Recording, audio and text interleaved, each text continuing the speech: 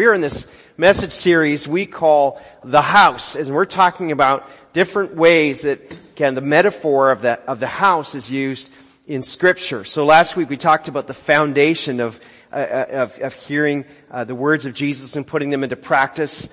Today we're talking about building equity in the house. Next week we're going to talk about God's house, and the fourth week we're going to talk about a better house, a house that's to come, an eternal place. And so we're going to be in 1 Corinthians chapter 3 today. If you've got a Bible, I encourage you to find that while I make a few opening remarks. Last week, as we looked at the words of Jesus, we saw that he said, anyone who hears these words of mine and puts them into practice is what? Wise. You say it out loud. Say it with me. Wise. Wise. Like a builder who builds his house on, say it, rock. Wow, church. Let's do that again. Anyone who hears these words of mine and puts them into practice, I'm just going to go back to last week's notes and do that one again. Apparently. Anyone who hears these words of mine and puts them into practice is what? Wise. Like a person who builds his house on solid rock. Right? The winds come, the storm comes, and the house stands. And we realize that, you can build your house any way you like. Like what your house looks like is up to you, but foundation has to be solid on hearing and obeying Jesus. Now in the real world of building a house or owning a house, we talk about building equity in your home. So over time, with improvements you make, paying down the mortgage, refinancing for a lower interest rate, you missed your opportunity, by the way. It's going back up. Market appreciation, all those things. You hope that the percentage of what you own becomes greater and greater compared to what you owe. Back in 2007, 2008, 2009, that percentage, got smaller, right? You lost equity in your house. Some of you lost so much equity it became a really painful season for you. And then those of you who hung on through that, the equity started to grow back up again. And then you do some work, you try to make some improvements. When you do that, we call that sweat equity. That your sweaty labor is being converted into greater value in your house, increased equity. The point is that we want to build for equity through quality of work. And the same is true in the spiritual realm. You want over time to contribute to the building of God's kingdom in a way that you have a greater stake, a greater equity in God's business. You want to put into God's kingdom in a greater way so that it makes a difference for both now and for eternity. And so Paul is going to help us with this in 1 Corinthians chapter 3. If you've got your Bible, I invite you to find that and stand with me for the reading of God's Word.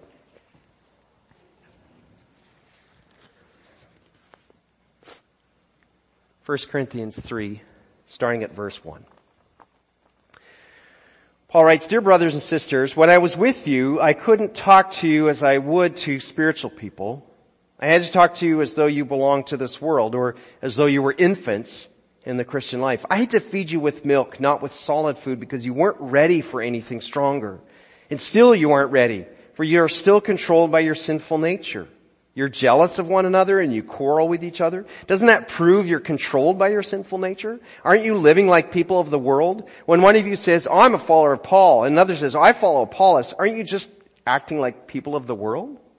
After all, who is Apollos and who is Paul? We are only God's servants through whom you believed God's good news. Each of us did the work the Lord gave us. I planted the seed in your hearts, and Apollos watered it, but it was God who made it grow. It's not important who does the planting or who does the watering. What's important is that God makes the seed grow. The one who plants and the one who waters work together with the same purpose, and both will be rewarded for their own hard work. For we are both God's workers, and you are God's field. You are God's building. Okay, Paul has a bad habit of mixing his metaphors. He's called you a field and he called you a building. They're completely unrelated, but that's just how his train of thought would go. Alright, so just roll with it. Verse 10. Because of God's grace to me, I have laid the foundation like an expert builder. Now others are building on it. But whoever is building on this foundation must be very careful, for no one can lay any foundation other than the one we already have, Jesus Christ. And anyone who builds on that foundation may use a variety of materials: gold, silver, jewels, wood, hay, or straw. But on the judgment day, fire will reveal what kind of work each builder has done. The fire will show if a person's work has any value. If the work survives, that builder will receive a reward. But if the work is burned up, the builder will suffer a great loss. The builder will be saved, but like someone barely escaping through a wall of flames. Don't you realize that all of you together are the temple of God, and that the Spirit of God lives in you? God will destroy anyone who destroys this temple, for God's temple is holy, and you are that temple.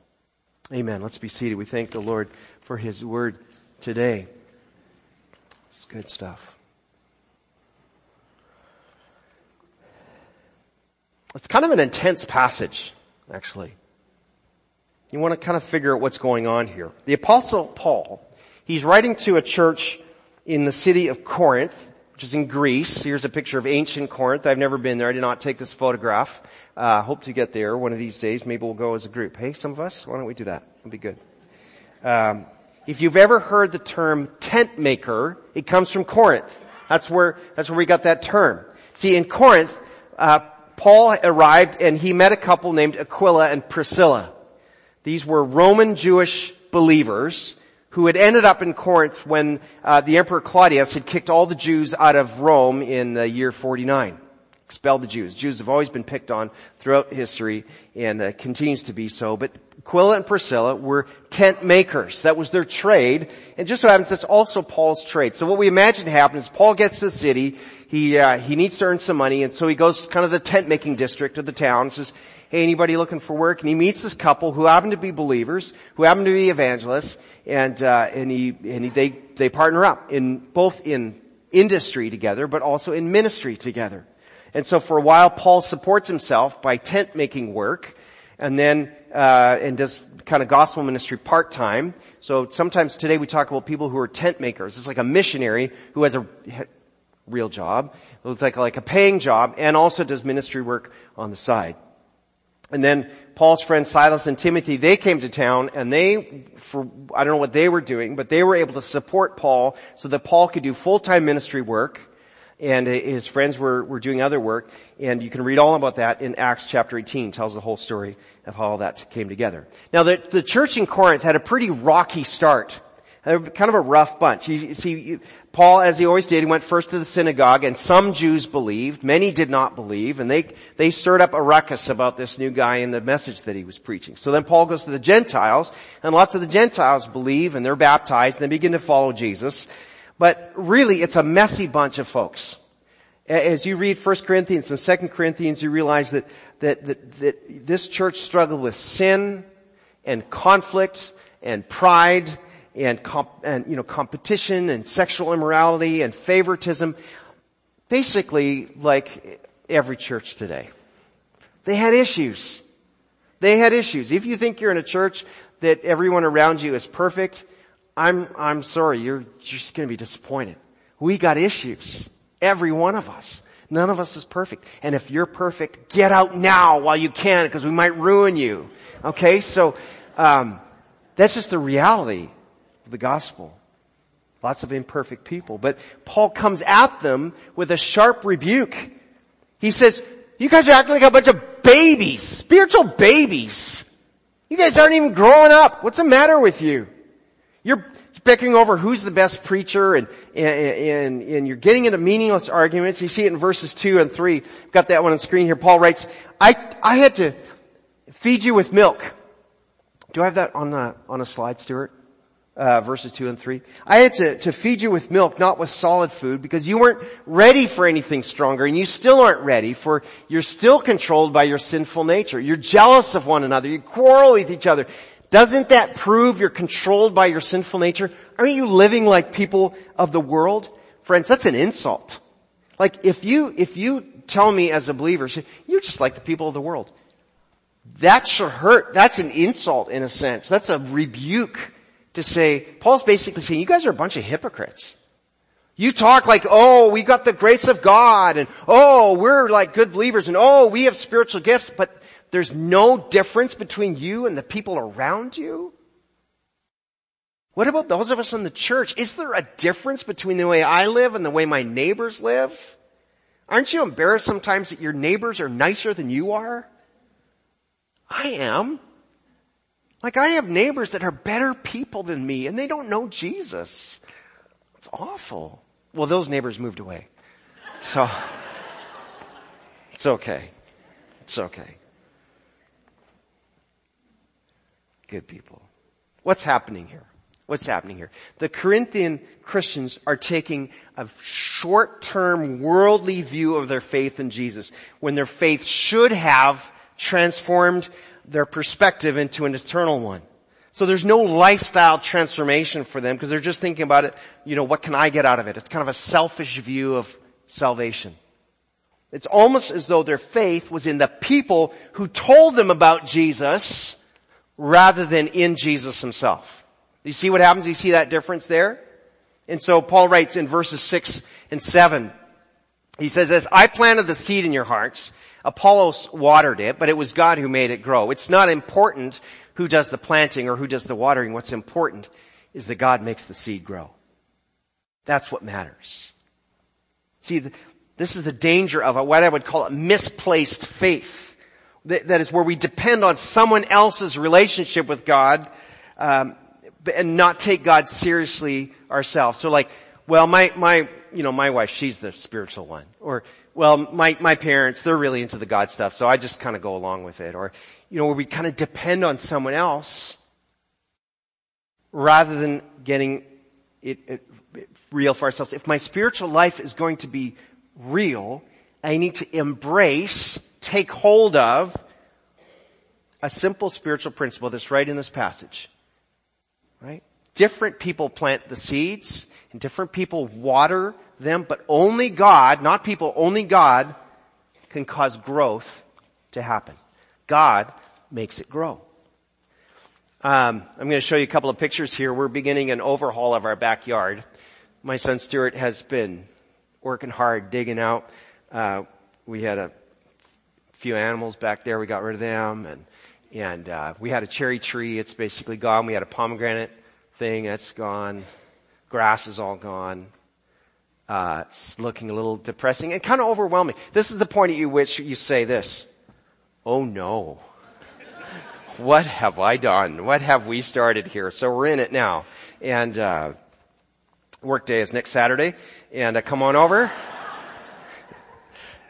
So digging around on Friday, I discovered that, or I was reminded, I guess, that palm trees have a pretty impressive root network.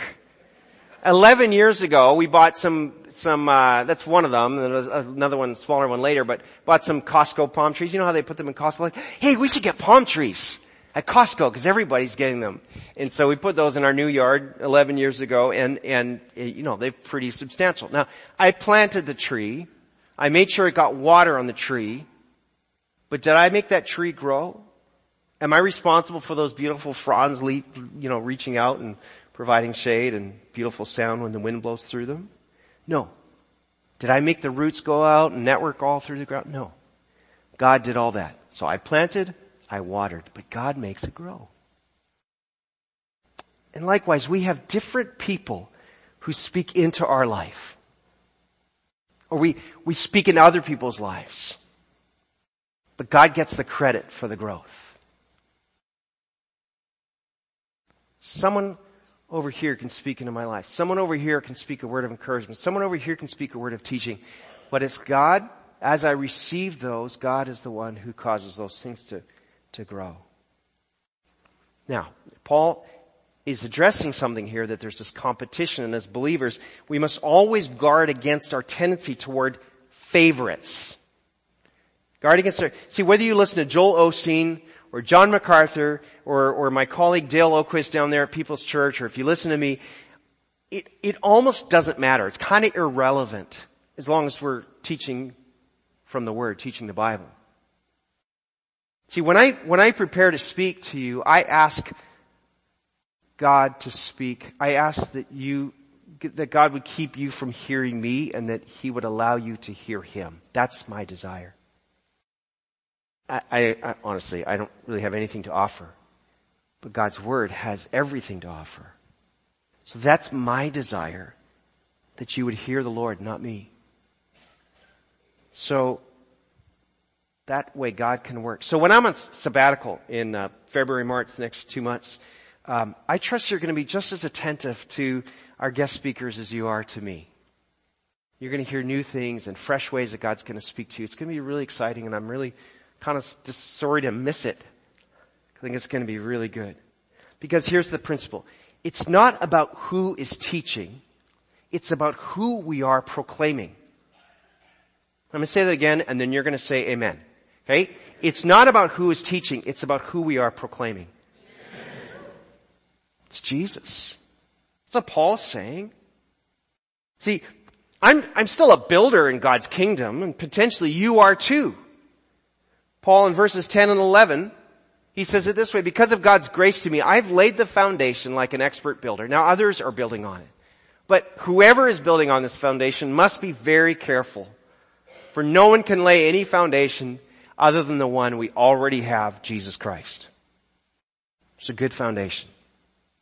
It's Jesus Christ. We're not rebuilding a foundation. We're building on the person, the word, the love, the work, the grace of Jesus Christ. All the things that are wrapped up in that. We're built on Jesus. The grace message that you're saved not by your good efforts, not by trying harder, but you're saved by God's saving work through Jesus Christ on the cross and our faith in Him. So I want you to picture this. Imagine this. You are on a construction site. We've been called to work on this building site. And this building site is the church, the tangible, the visible expression of the kingdom of God in this world. And we're invited to show up with the tools. You know, I've told you before, I used to be a tradesperson, and when you show up, you pull your tools out of your truck, you put your tool belt on, your spiritual gifts, your experiences, your interests, you bring all those things to the building site and you get to work. The foundation is already in place, so that's the good news.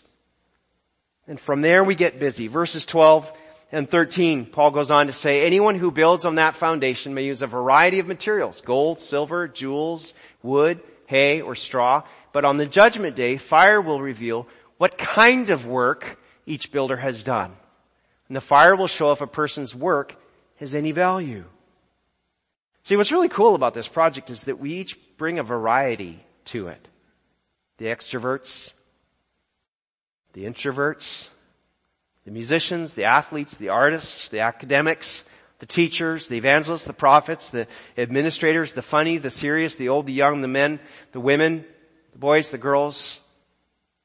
We all get to contribute to the building of God's house. And because of that, there's a great variety in who builds and how we build. But we're warned from the outset that this house is going to be set on fire.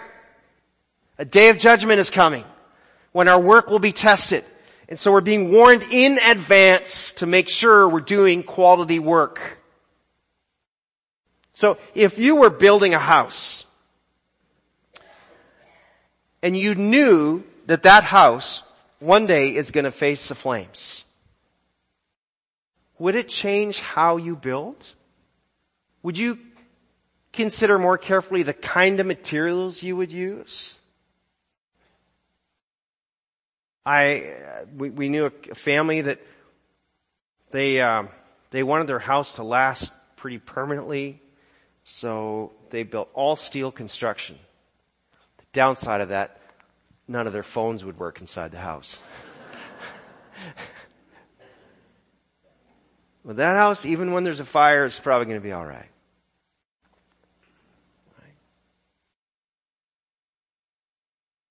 What we do as a church, the quality of our construction is going to be tested on that day. Something compared to a fire. Paul says that some of what we've done is just going to be a pile of ashes. He talks about that in verse 15. You'll be saved, he says, but just like with nothing but singed hair and smoke-filled lungs. I don't want to end up like that. I don't know if we realize that Paul's telling us something crucial here, that in eternity, some will have more than others. In eternity, some will have more than others. I'm about to rock your world for some of you a little bit. It's going to be hard to accept. But look at verse 14. He says, If the work survives, that builder will receive a reward. In other words, the one whose work doesn't survive, they'll be there, but they won't receive a reward. Some are saved with nothing in hand. And most Christians say this, I don't need any rewards. I'm not in it for the rewards. I'm just happy to be saved. I'm just happy to have my sins forgiven, and just give me a little corner of heaven. That is good enough for me. And I appreciate the sentiment, and it sounds modest, and I get that, but it's a slap in the face to what Paul taught and what Jesus said. Jesus said that rewards come in varying values. For example, Matthew 16:27, Jesus is talking about laying down your life and taking up the cross daily. And then he says this in verse 27, the Son of Man is going to come. He's talking about himself. The Son of Man is going to come in his Father's glory with his angels, and then he will reward each person according to what they have done. Not everybody's done all the same. Some did a little, some did a lot, and you will be rewarded accordingly. Tells us the rewards are not all equal. This is not 6th grade or 6-year-old soccer. Not everybody gets a trophy, the same nice little plastic trophy at the end. In Matthew 6, Jesus says you would be rewarded if, for your giving and for your prayer and for your fasting, if it's done with the right motivation. That should be both exciting and sobering for us. Matthew 6, verse 20, Jesus said this, you can actually convert your earthly wealth into eternal treasure. I mean, it is the best savings plan. It's the best financial opportunity ever. Chapter 6, verse 20, he said this. I didn't put it in there. Store your treasure in heaven where moths and rust cannot destroy, and thieves do not break in and steal. Store your treasure in heaven. See, some of you put a lot of treasure away to be enjoyed in heaven for eternity through how you've served, how you've worked, how you've financially invested. It's really mysterious to us. But I take seriously what Jesus said, and I want to convert US dollars into heavenly treasure. And it's not the dollar amount, okay? One person tithes off $100 and out of their 1,000 that they earn, and they squeak by on the rest. Another tithes 10,000 off and live on the other 90. Equal giving, but it's not equal sacrifice. I think we're talking more in terms about the sacrifice that we make, the obedience to what God led you to do, what God compelled you to do. But rewards matter. Don't limit yourself and say, well, I'm not in this for the rewards. Friends, I am. Not earthly rewards. I don't, look, there's a lot of amazing people in this church, and you say nice things, and you send a card, and that helps a lot. That's really good, and that's the kind of thing we're supposed to do for each other. Encourage each other, build each other up. But the reward I want is what I want to hear when Jesus says, well done, good and faithful servant. Come and receive. Come enter the rest that's been prepared for you. Come receive the reward that has been laid aside for you. Come enjoy the treasure that you've laid up in heaven. Why wouldn't we want to make our work for the Lord as good as possible here so we can enjoy it as much as possible there? So I'm not embarrassed to say I'm in it for the reward, because I'm passing up on some earthly comforts and some earthly treasures to enjoy eternal treasure. Anyway, let's go back to verses 12 and 13, because I want to get into this thing about the quality of building materials. He says, anyone who builds on that foundation may use a variety of materials, gold, silver, jewels, wood, hay, or straw. But on the judgment day, fire will reveal what kind of work each builder has done. How would we know if we're building with hay or gold or wood or silver? Like the kind of work. How do we determine what that is? I think the work to build up the church, the things that we do, sharing the gospel, teaching, leading, baking cookies, ushering, playing an instrument, serving in the nursery, everything that we do to create connections to lead people to a full life in Christ. That's the kind of work we're talking about here.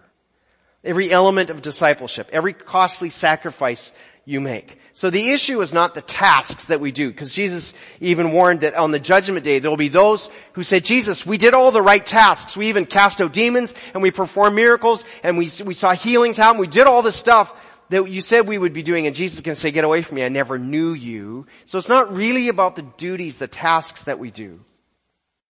I think rather it's captured in how we do what we've been called to do, how we perform those tasks, how we do the work. And so I'm going to give you 3 things, 3 ways to ensure quality spiritual construction in 2019. As you look at the kind of your ministry involvement and how you get involved. And 3 things. The first is attitude. If I'm going to have quality work, like what's going to make it a silver, gold, or a jewel instead of hay or straw? The first step is attitude. Just have a great attitude when you approach things.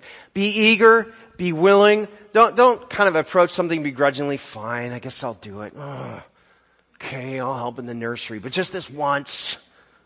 You know? If that's your attitude, don't do it. Right? Instead, convert that into a great attitude. Be willing. Don't be negative. Don't be complaining about it isn't the way you want it and it's not your preference and you would have done it. We used to do it this way and it was way better, and have a great attitude. Maybe you get bumped off the schedule. Maybe someone else does what you like to do, but they do it better, and then that's okay. Find your thing. So have a great attitude. Secondly, build with a great effort. Choose excellence over good enough. What do I mean by that? We talked about this yesterday in a meeting with our church leaders. There's this kind of mentality that sometimes we have. It's like, it's good enough. It's good enough. Yeah, we could do better, but it's good enough. The carpet's kind of ugly and worn out, but that's good enough. I don't know if you've noticed, we've made changes here in the last 5 years, Bethany Church. Painted the building, put solar on the roof, fixed up the parking lot lights, painted a bunch of classrooms, put new carpet in some rooms, redid the bathrooms. You think, why? It was good enough. Yeah, technically it was good enough. But it wasn't excellent. It wasn't the best. It didn't say good hospitality. It didn't say to our community and our friends who come, we didn't say we love you. It said, we don't really care. We'll put your kids on this dirty old carpet. We said, no. We're going to do this with excellence because we want to love the people around us. And so we do a great job with things. We have folks here who tell me, look, I just have a hard time hearing in this room depending where I sit. And I know. That's why we're embarking on this thing we call the Clarity Project. Some of you are frustrated right now because you think, I can't really read my Bible where I'm sitting. I know. That's why we're getting new lights put in. That's why we're raising money to get these things done so that we can do that. I see my friend Pat over there. Pat, you found a light spot. It's good. You can read your Bible there, right? Others of you, Dawn, you're kind of in the dark this morning. I see you right there. Dawn's smiling always, no matter what. Right? So we don't want to say, that's good enough. We want to do things with excellence. So we want to build with a great effort. When you're involved in a kids ministry program or Sunday, have you noticed our worship team? Have you been noticing something? They've been rehearsing midweek, and it's like it's a good morning this morning. Right? Third thing is motivation. Build from the right motivation. Are you serving selflessly or selfishly? Are you doing this for what you get out of it or for what you can contribute to it? When you approach this with a great attitude, with great effort, with the right motivation, that work just begins to sparkle like gold and jewels because God's getting the glory, not us.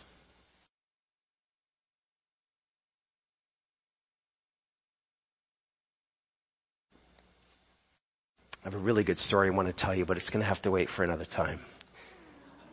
Okay, I'll tell you. Just to illustrate this point. Years ago, when we had a kind of a year of limbo where we were trying to get our immigration paperwork together to legally move to the United States. And, come on, that was a little bit funny. And, we were attending this really great church, and I was working the trades at the time. I was pretty busy, and the children's ministry person had this big closet, and they wanted shelves built in that room. I said, I could do that for you. No problem. I'd be happy to do that. And But I didn't get to it right away, and I was busy, and I was working, and I didn't get to it, and I'm like, I really should do it, but I'm kind of busy, and it was like half an hour drive to get there. One day, every morning I'm reading my devotions, and I get to Psalm 15 one morning, and it says that the godly person keeps his promises even when it hurts. And I went, ouch. And I had to convert my attitude and my effort and my motivation to say, okay, I'm doing this for Jesus, so I'm going to do as good a job as I can possibly do. I'm going to get on it. I'm going to sacrifice the time. I'm going to leave work early. I'm going to go get it done. Lots of you people in this room are exactly those kind of people. You're not like I was. You're like the example to follow. That's what the kind of thing we're talking about there. And lastly, it's not how we build the church that matters. It's not only how we build the church, but it's also how we protect the church.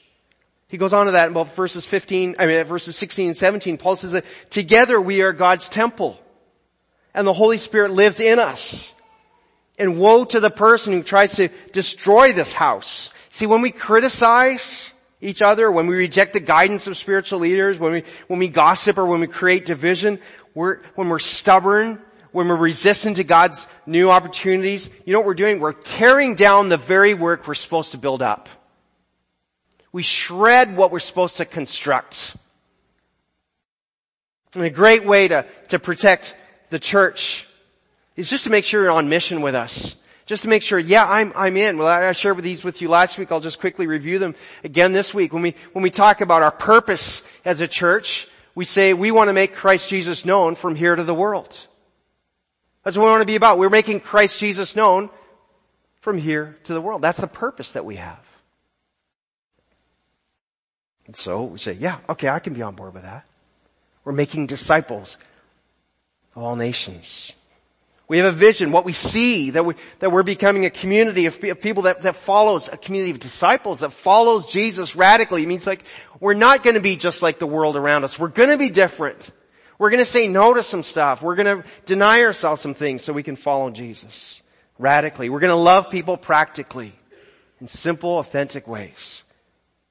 And we're going to share the gospel simply. Just make it plain and understandable. And then we say we have a mission. What we're actually doing is we're creating connections to lead people to a full life in Christ. That's what I want you to be about.